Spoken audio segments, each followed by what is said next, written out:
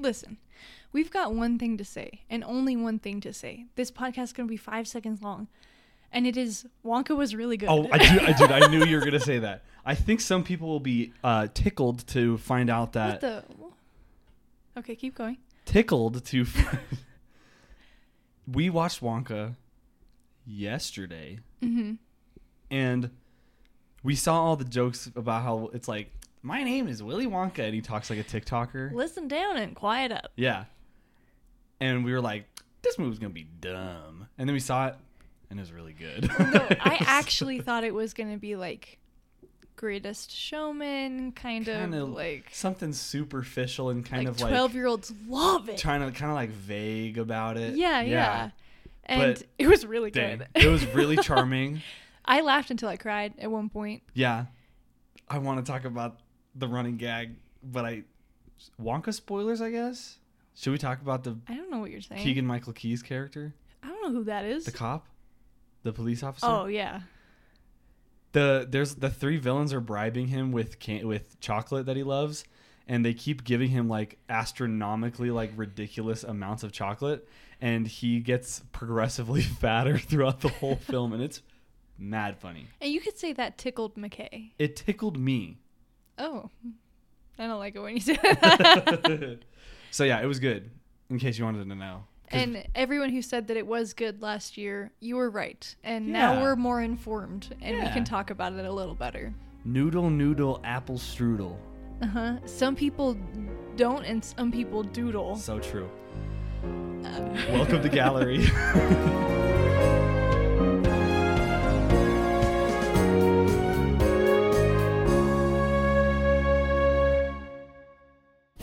What are you talking about today? Am I going first? Sure. No, you go first. Why? Rock, paper, scissors. Okay.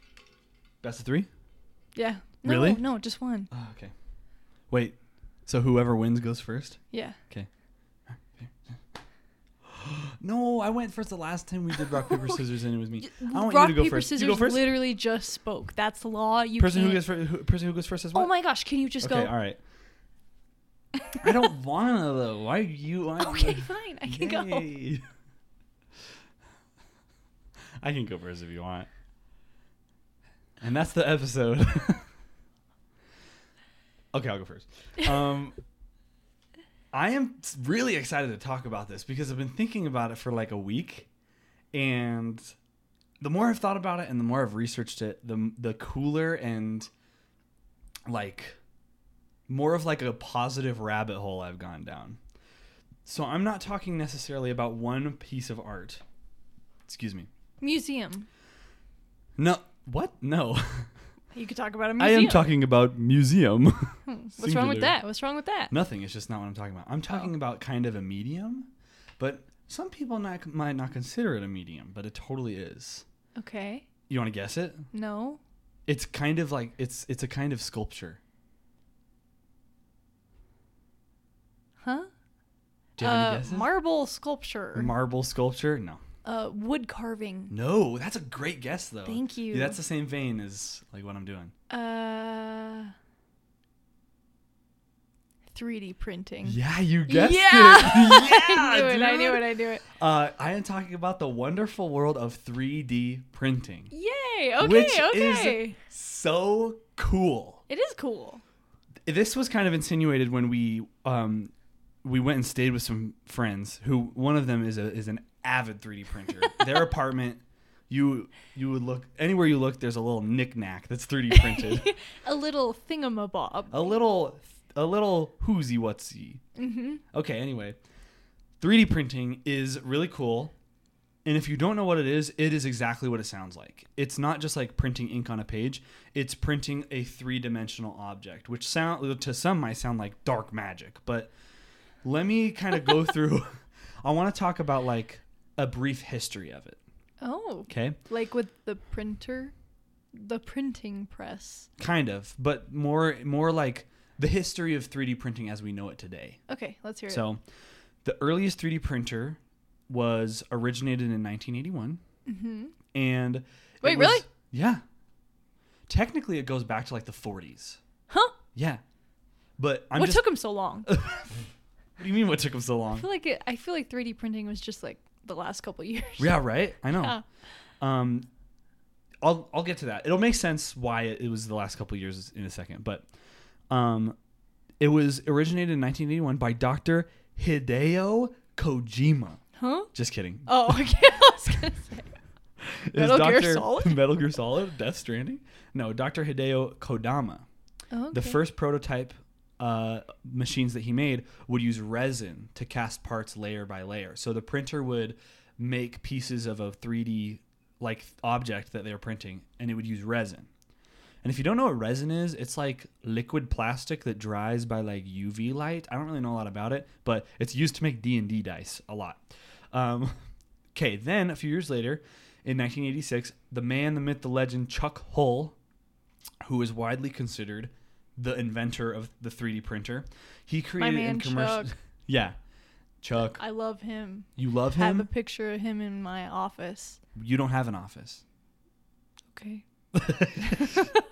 So he commercialized SLA, which stands for stereolithography. That was my chapstick. I'm sorry. Something fell on the floor. Keep going. So he commercialized SLA, stereolithography, which is like resin 3D printing that we just talked about. And he invented the .stl format, which is like the file format that people use for 3D printers now.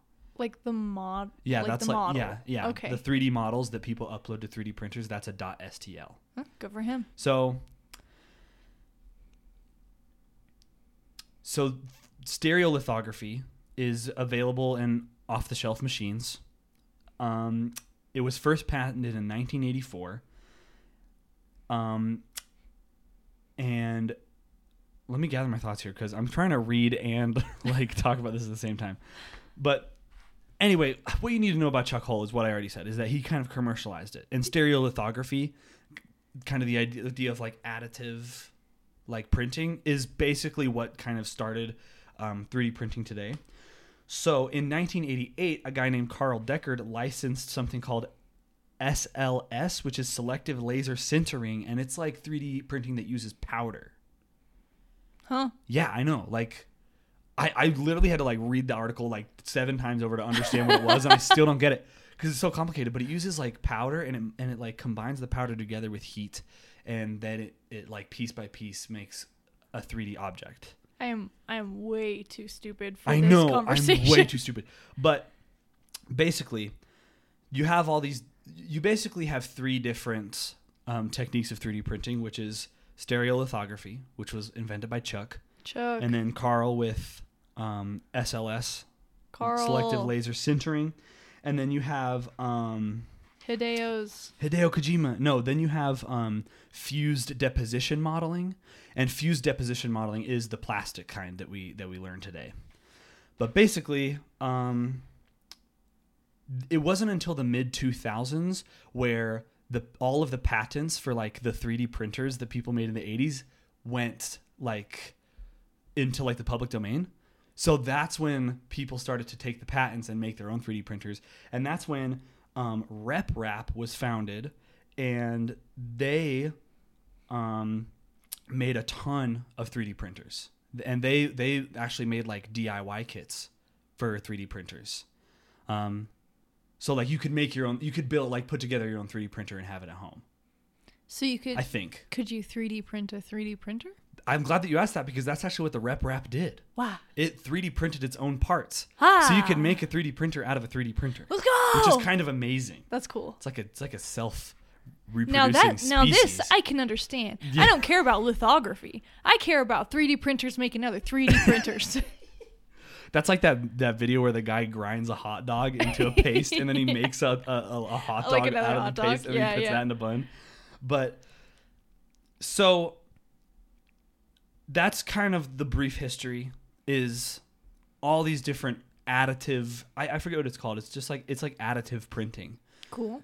And so for a long time it was used for like making parts for like in companies and like industrial type things. But once it got commercialized, slowly but surely it started to get easier and cheaper to do 3D printing. So in 2020, that's when 3D printers reached a level of quality and price that were really accessible by most people. And those are the 3D printers that we know. The really small desktop ones that go for like $200. And that's kind of the 3D printing that I really want to talk about, because the world of 3D printing is amazing.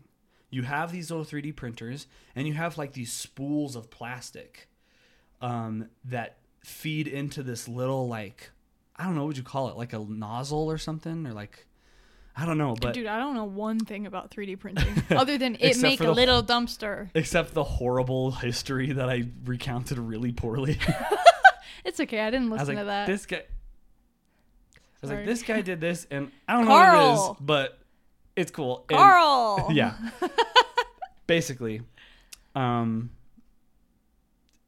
plastic gets fed into this little nozzle that heats up the plastic into a molten level, and then it squeezes the plastic out into like layers of a 3D model that you upload to the printer. Mm-hmm. So, like, simply put, it's the same thing as printing on a piece of paper. You send the file to the printer, and then the printer goes each layer of the text. More layers than one. Yeah, but it's 3D. Plastic. It's 3D. Yeah. So the reason why like this is so amazing to me,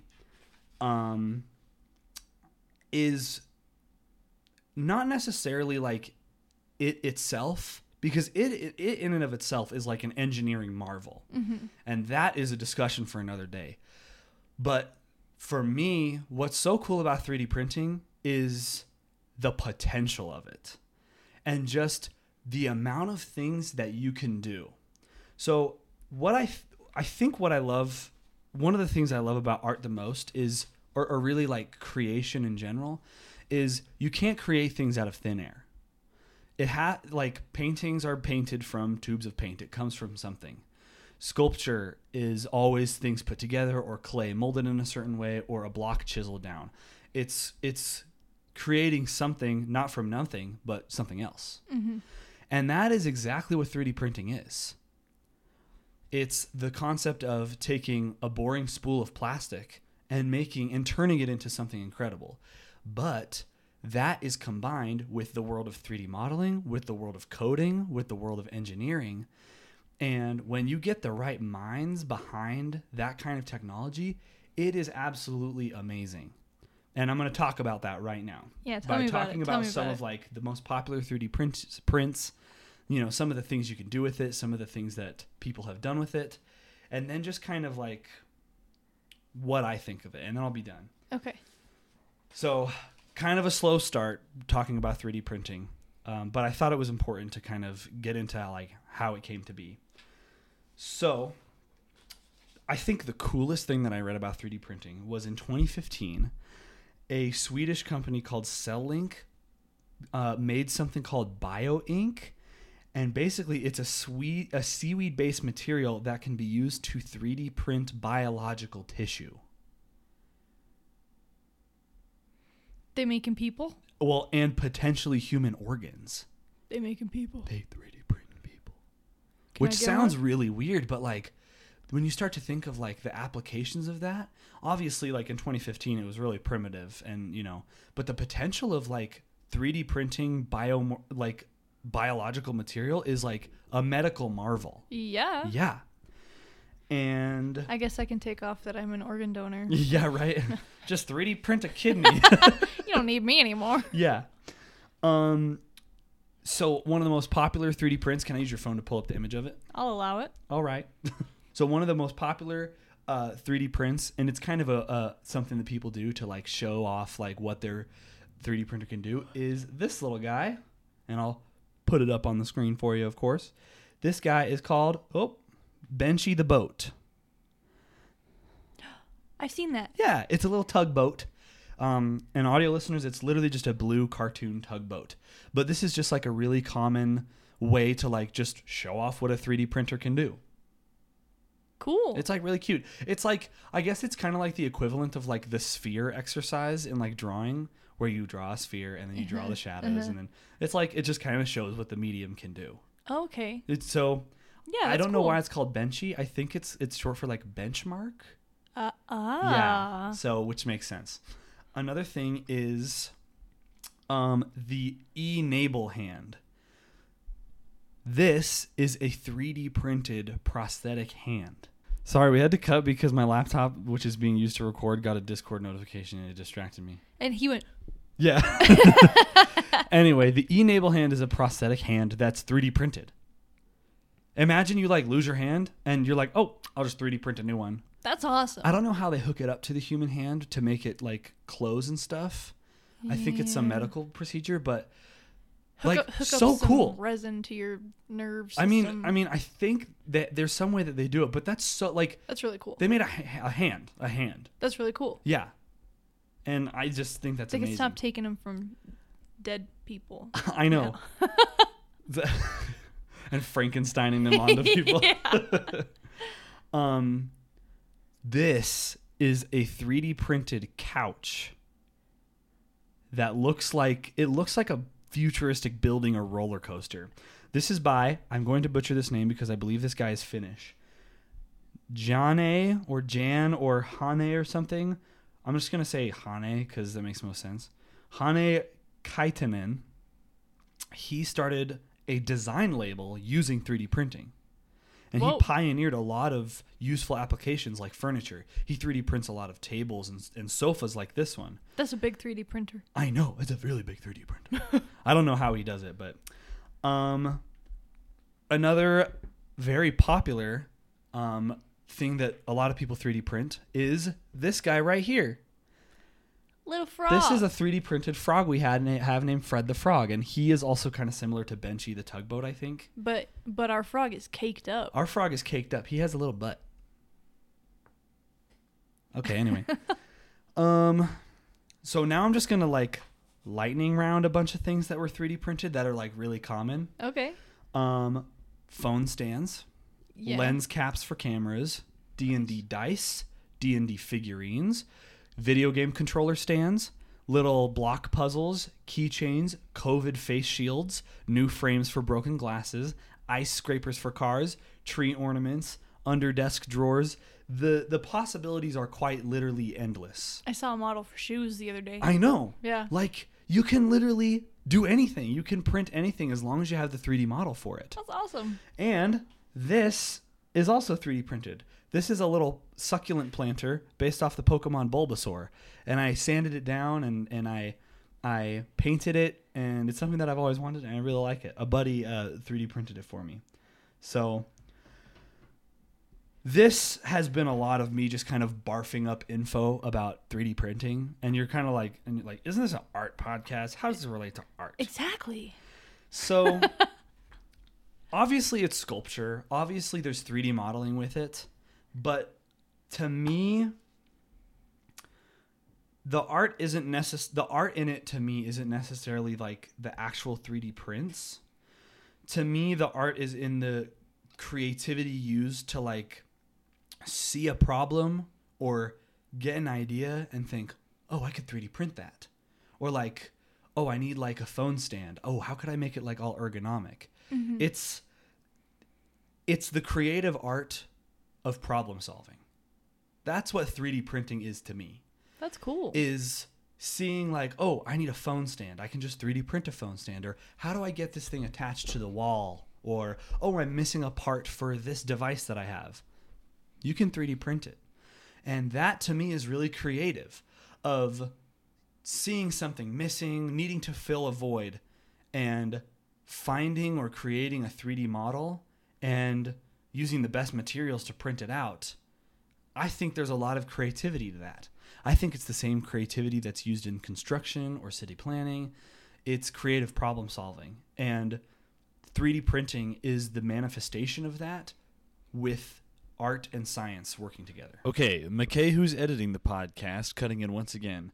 I had texted the friend who made us the frog, the Avid 3D printer we talked about earlier, before we recorded the podcast, what his favorite thing about 3D printing was.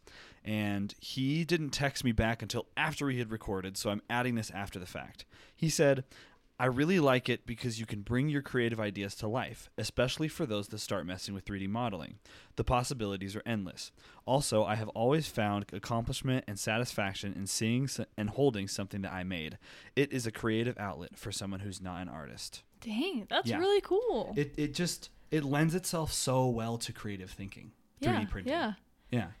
I'm kind of glad that you started out with such a technological intro with the history, because I didn't listen to any of it and I thought it was really boring. But I feel like that I feel like it really pushes your point of like, it's cool to see how art and science intertwine here. Yeah. Because I feel like, I mean, myself included, I have looked at people who own 3D printers and I'm like, yeah, they study computer engineering and they're really nerdy.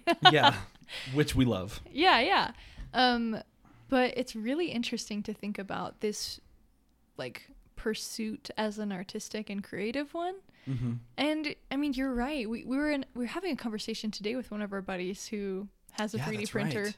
And they said their dad has one, and he just like looks for problems around the house now to like see if he can like find a way to use his 3D printer. Exactly. That's super fun. And there are just huge communities around like 3D printing like cases for like video game handhelds they're making. There's like a huge community around making 3D printed lightsabers. And I think 3D printing is really just emblematic of how like art is in general. Because when I think of like painting, back in the day, like some of the earliest like paintings in Europe, I mean, painting was used to paint portraits. It was used for like purely like, what's the word I'm looking for? Like not artistic, like but functional? Yeah, functional. Yeah. Thank you. I mean, it was mainly used for like function, you know? If you wanted to make yourself look good as a ruler and you wanted a nice portrait, just call up the painter. It's like the same thing as saying, call up the plumber or call up the photographer because like we need this functional task to get done. It wasn't necessarily for the sake of creating. Mm-hmm. And now, I mean, painting is used for that too still, but also for the sake of creating and also to make beautiful things. Mm-hmm. 3D printing is the same way. You know, it started as, something industrial and computer engineered to make parts for machines. And it totally is that now. But now really special and creative people are coming forward and unlocking some really cool potential where they're making prosthetic hands, but they're also making, picture frame hooks and really cool looking swords. Caked up frogs. It's just kind of this just infinite Wild West world that so many people are taking advantage of in the coolest ways imaginable. And I really appreciate it for that. I just feel like it has something special going on with it that I've never seen from like any other medium. Yeah. Well, that's the funny thing about it is that I think what makes art so special so much of the time is that it's surrounded by passion. People so are really true. passionate about their medium or their show that they like or, stuff like that. And goodness be darned, if I haven't met a person with a 3D printer that was insane about their 3D printer. Yeah. Every single person. Yeah. Every time we meet a person who loves 3D printing. They're like, look what I printed, a little gadget. Like, yeah. And they're not like, I use this to do this and this and this. And they're just like, this is cool. Literally. Like, obviously they do functional things with it, but like half the time it's just people. They're like, I printed the they're boat. Like, this used to be a digital 3D model and now it's in my hand. And yeah. I love that. It's super exciting. It's just such a cool world that I'd love to get into someday. And it's a group of passionate people. Yeah. The people who use 3D printers. And I appreciate it. I love its contributions to the world of technology and to the world of art and just to being creative in general. Wow. Okay. Thank you for bringing such an interesting topic today. Thank you. I don't think I ever would have thought of 3D printing or even 3D modeling and been like, yeah, an art form. Mm-hmm. Yeah. But it is. You're right. It's different. It has some different applications, but is it not taking raw materials and turning it into something more? Mm-hmm. Is that not what creation is? Whoa. It's dropping bars. That's amazing. Thank you. You're welcome. I'm sorry. Sorry, dude. Can they 3D print anything to stop you from burping? Probably. Would that stop you from breathing? Very interesting. That's all I got to say about 3D printing. Yay! Okay, well, this is funny because mine actually relates quite a bit Really? to 3D printing. I thought you were talking about a song. I am. What? Can you take any guess what kind of song it is? The 3D printing song? Yeah. I love that song. It's called Benchy the Tugboat. How's it go? And it's written by Carl and Benchy the Hideo. Tugboat. I am talking about Rocket Man by Elton John. Wait. Why does that have to do with 3D printing? Does he go, and I'm gonna 3D print the little frog, and he's gonna have a big butt. Okay. Frick. I can't believe you You're let me on do something that. today. I can't believe you let me do that. I just sat back. I was quiet. Okay. Oh my gosh, what a good song. I love Elton John. Okay. A lot of people do. He's Yeah. like one of the, highest touring artists of all time. Yeah. Like right behind Taylor Swift. Amazing. So Rocket Man. The reason I think it relates to 3D printing is because it talks about this reality where being an astronaut is an everyday 9 to 5 kind of thing, like a day job. Yeah. And It it's reminds me of Ray Bradbury. Yeah. I'm sorry. Funny that you mentioned that. Funny that I mentioned that. But we'll get to that. Because 3D printing, I feel like, is so technological and like futuristic or whatever. And I feel like that's what this song encompasses, actually. Yeah. So it relates kind of. Cool. But it's interesting to know what. Nothing. And I think it's gonna All right, be all a right. long time. It's interesting to note that this song was written in 1972, or at least released in Okay. 1972. And what is that? Like 3 years after the 3 moon years landing? from now. What? Yeah. 3 years after the moon landing. Oh, we didn't land on the moon. Sorry. Gosh dang it. Whatever you're on. I'd Oh. like some. This water is so good. What'd you put in it? Nothing? Okay. Oh my gosh.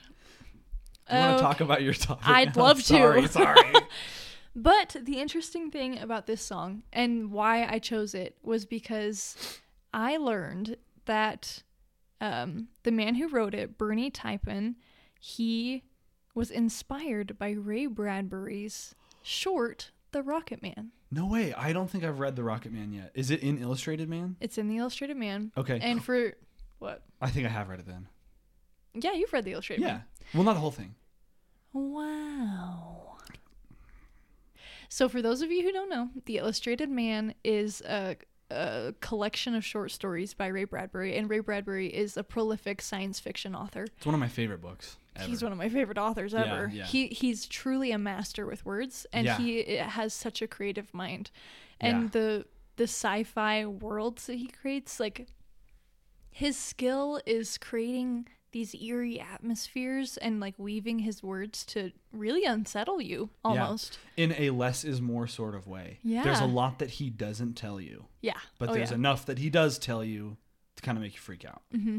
I always said that Ray Bradbury wrote science fiction like a historical fiction author. Yeah. Because he's focused on the details and how the air smells and how the temperature in the room is, and you get a sense of actually being there. Yeah. And he describes spaceships and planets and these otherworldly technologies with everyday language in everyday terms. Mm-hmm. And he's a master. But we're not talking about Ray Bradbury. We're talking about Elton John. Kind of. I'm doing both. Okay, yeah, I know. But so since I'm a lyric person, I figured we'd go through the lyrics I was little hoping bit you would. from Rocket Man. Yeah. So it starts with, she packed my bags last night pre-flight, 0 hour, 9 a.m., and I'm going to be high as a kite by then. I miss the earth so much, I miss my wife. It's lonely out in space on such a timeless flight. That's the first chorus. And apparently, a fun fact about those first two lines, she packed my bags last night pre-flight, 0 hour 9 a.m. Bernie, the songwriter, thought of this on his way home, and he had to repeat it to himself for 2 hours, which he said was unfortunate, but worth it, because he didn't want to forget it. Oh my and when he came in, he was like, no one talk to me. But the line that I really want to talk about is, I'm going to be high as a kite by then, because you know the melody there, like... And I'm gonna be high as a kite by then. Yeah, that's it.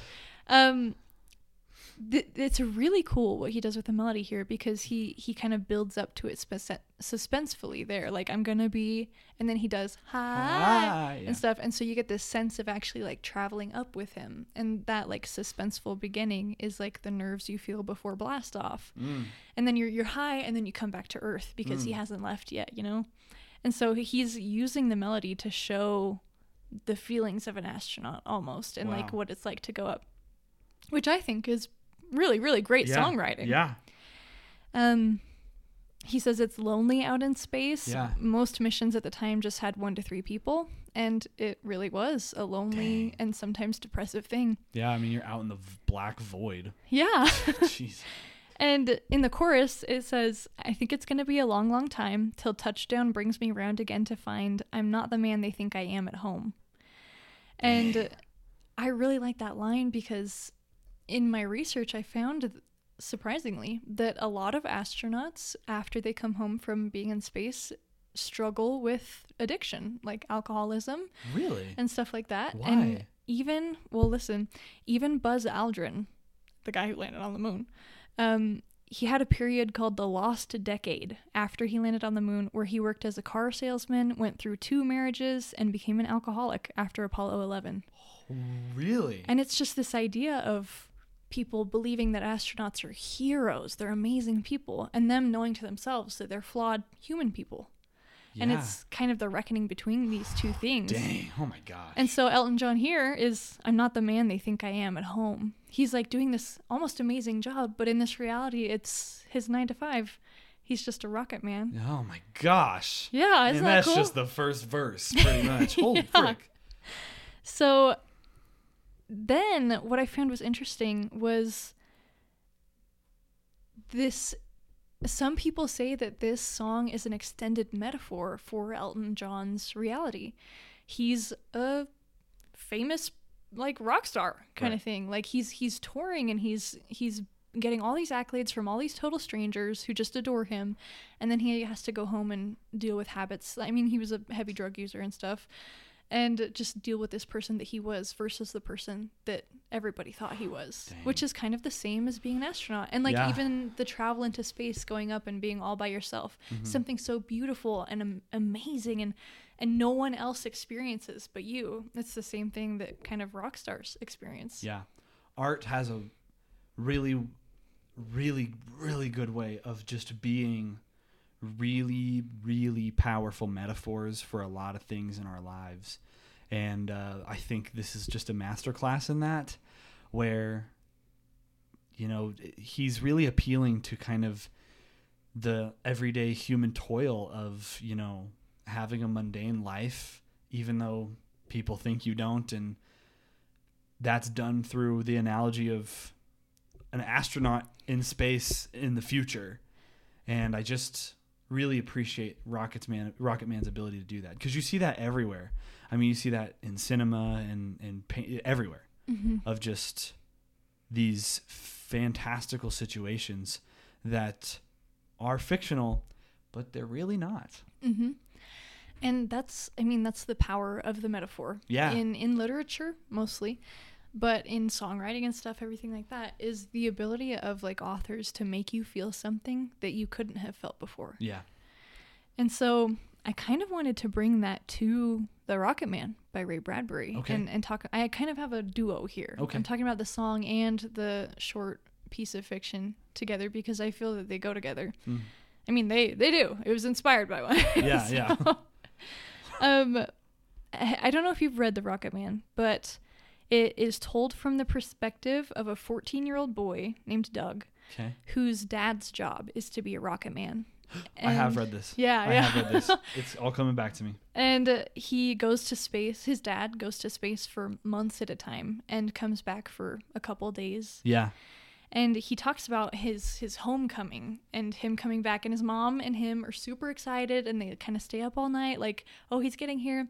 And when he comes home, he treats everything really normally, and they say specifically that he doesn't look at the sky. And the first day he comes home, he digs really hard in the garden, and he gets the dirt all over himself, and he's just furiously digging at the garden with the sky staring at him. You know, he's not staring at the sky. And then as the days progress, he slowly starts looking up, looking at the stars, like staring at them, and staying out late. And on their porch swing, he's like looking at the stars. Yeah. And his wife is like, please come back inside.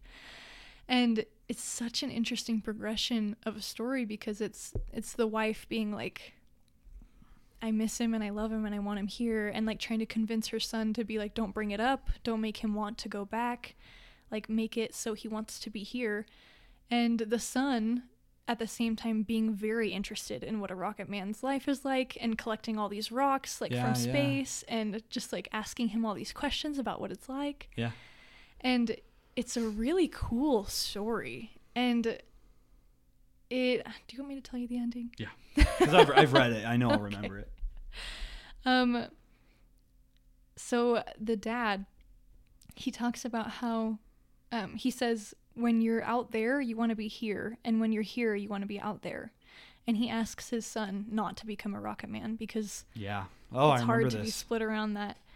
And let's see. I wanted to read you a page of it, if that's okay. Go ahead. This is at the very, very end of the story. It's a short story. Yeah. And we can link the whole story below, and I would definitely recommend reading it, because it's so good. Read and Olive so Illustrated Man. Yeah, no, really. Yeah. But this is at the very end. When his dad decides that he's going out on one more like 3-month-long trip, and then after that he'll come home and stay home. Yeah. And he's not going to go back into space anymore. And so he leaves, and Doug is asking his mother a few questions. He said, Dad said that sometimes you don't act as if you hear or see him, I said. Then she explained everything to me quietly. When he went off into space 10 years ago, I said to myself, he's dead. Or as good as dead. So think of him dead. And when he comes back 3 or 4 times a year, it's not him at all. It's only a pleasant little memory or a dream. And if a memory stops or a dream stops, it can't hurt half as much. So most of the time I think of him as dead. But other times I can't help myself. I bake pies and treat him as if he were alive, and then it hurts. No, it's better to think he hasn't been here for 10 years and I'll never see him again. It doesn't hurt as much. 10 years ago, said Mother, I thought, what if he dies on Venus? Then we'll never be able to see Venus again. What if he dies on Mars? We'll never be able to look at Mars again, all red in the sky, without wanting to go in and lock the door. Or what if he died on Jupiter or Saturn or Neptune? On those nights when those planets were high in the sky, we wouldn't have anything to do with the stars. I guess not, I said. And then the very last couple paragraphs say this. The message came the next day. The messenger gave it to me, and I read it standing on the porch. The sun was setting. Mom stood in the screen door behind me, watching me fold the message and put it in my pocket. Mom, I said. Don't tell me anything I don't already know, she said. She didn't cry. Well, it wasn't Mars, and it wasn't Venus, and it wasn't Jupiter or Saturn that killed him. We wouldn't have to think of him every time Jupiter or Saturn or Mars lit up that evening sky. This was different. His ship had fallen into the sun. And the sun was big and fiery and merciless, and it was always in the sky, and you couldn't get away from it. So, for a long time after my father died, my mother slept through the days and wouldn't go out. We had breakfast at midnight and lunch at 3 a.m. and dinner at the cold, dim hour of 6 a.m. We went to all-night shows and went to bed at sunrise. And for a long while, the only days we ever went out to walk were the days when it was raining and there was no sun. And that's the end. Ray. Ray. So how do you connect this, other than the fact that it's based on it? What are the parallels between Elton John's song and this story? Well, I think the thing that stood out to me the most was these two writers' abilities to put us in the shoes of something that we'll never be able to experience. Yeah. And I think that's the amazing thing about songwriting and about literature, about the power of words and being immersed in them and being surrounded in them, is this ability to experience things that you can only imagine. Yeah. And I doubt I'll, ever have my husband go off into space and fly a spaceship into the sun. I might. Now I kind of want to. But this very real feeling of grief and avoiding things of like what reminds you of your person is something that hundreds of millions of people have experienced. Mm-hmm. And for me, like, I haven't had a lot of people around me like pass or leave and stuff, and it gives me the opportunity to almost be empathetic, almost understand a little bit more in a very relatable way. Even if it is so fantastical, it's something that through these words I can really understand. Wow. And isn't it, isn't it just so much powerful to be able to get that kind of empathy and that kind of ability from beautiful lyrics or beautiful words, rather than someone just saying like, oh, you should feel bad for him, or you should empathize with them. Mm-hmm. I mean, it's just, like you said, it's the power of words. It's the ability to make us feel emotions that we wouldn't have felt otherwise if we had never, read those words or heard that song. And dang, that's the power of art. And especially with Elton John's song, like I'm Gonna Be High or whatever, he makes you sit in it, really. Yeah. Like you get to really feel it. And if you're, because you can very passively listen to this song as you can passively read books and stuff. Absolutely. But if you turn on that noise cancellation, close your eyes or something, and you're listening to this, it teleports you, it transports you, and it really gives you the perspective of other people, of other circumstances, other situations. Yeah. And it's necessary. It's so necessary. And it's why we keep art around. It's one of the reasons is what it does for us and how it makes us feel. Mm-hmm. I don't really have much to say other than that I agree with everything you said, and I'm going to be listening to Rocket Man a lot differently now. And I just want to end on this idea of how cute it is, like how people keep art around them like this. Yeah.